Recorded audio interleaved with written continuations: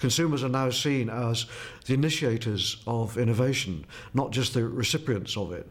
That's quite a surprising conclusion. It's not the intuitive one. You assume the innovation comes from this big, shiny organisation that throws the stuff over the wall into the retail outlet and you pick it up. Well, the argument is being put, at least, whether it's completely convincing, it's certainly being put that consumers are now much more involved and much more choosy, but they're actually more active in shaping the products that emerge and certainly shaping which are successful or not. It's not just consumers, of course. There's lots of other actors in the game.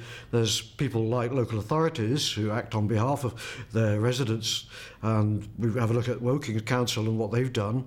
That's an interesting location because they come out of not participative. It's not the consumers actually engaged in the process, but they are to some extent consulted on the issue.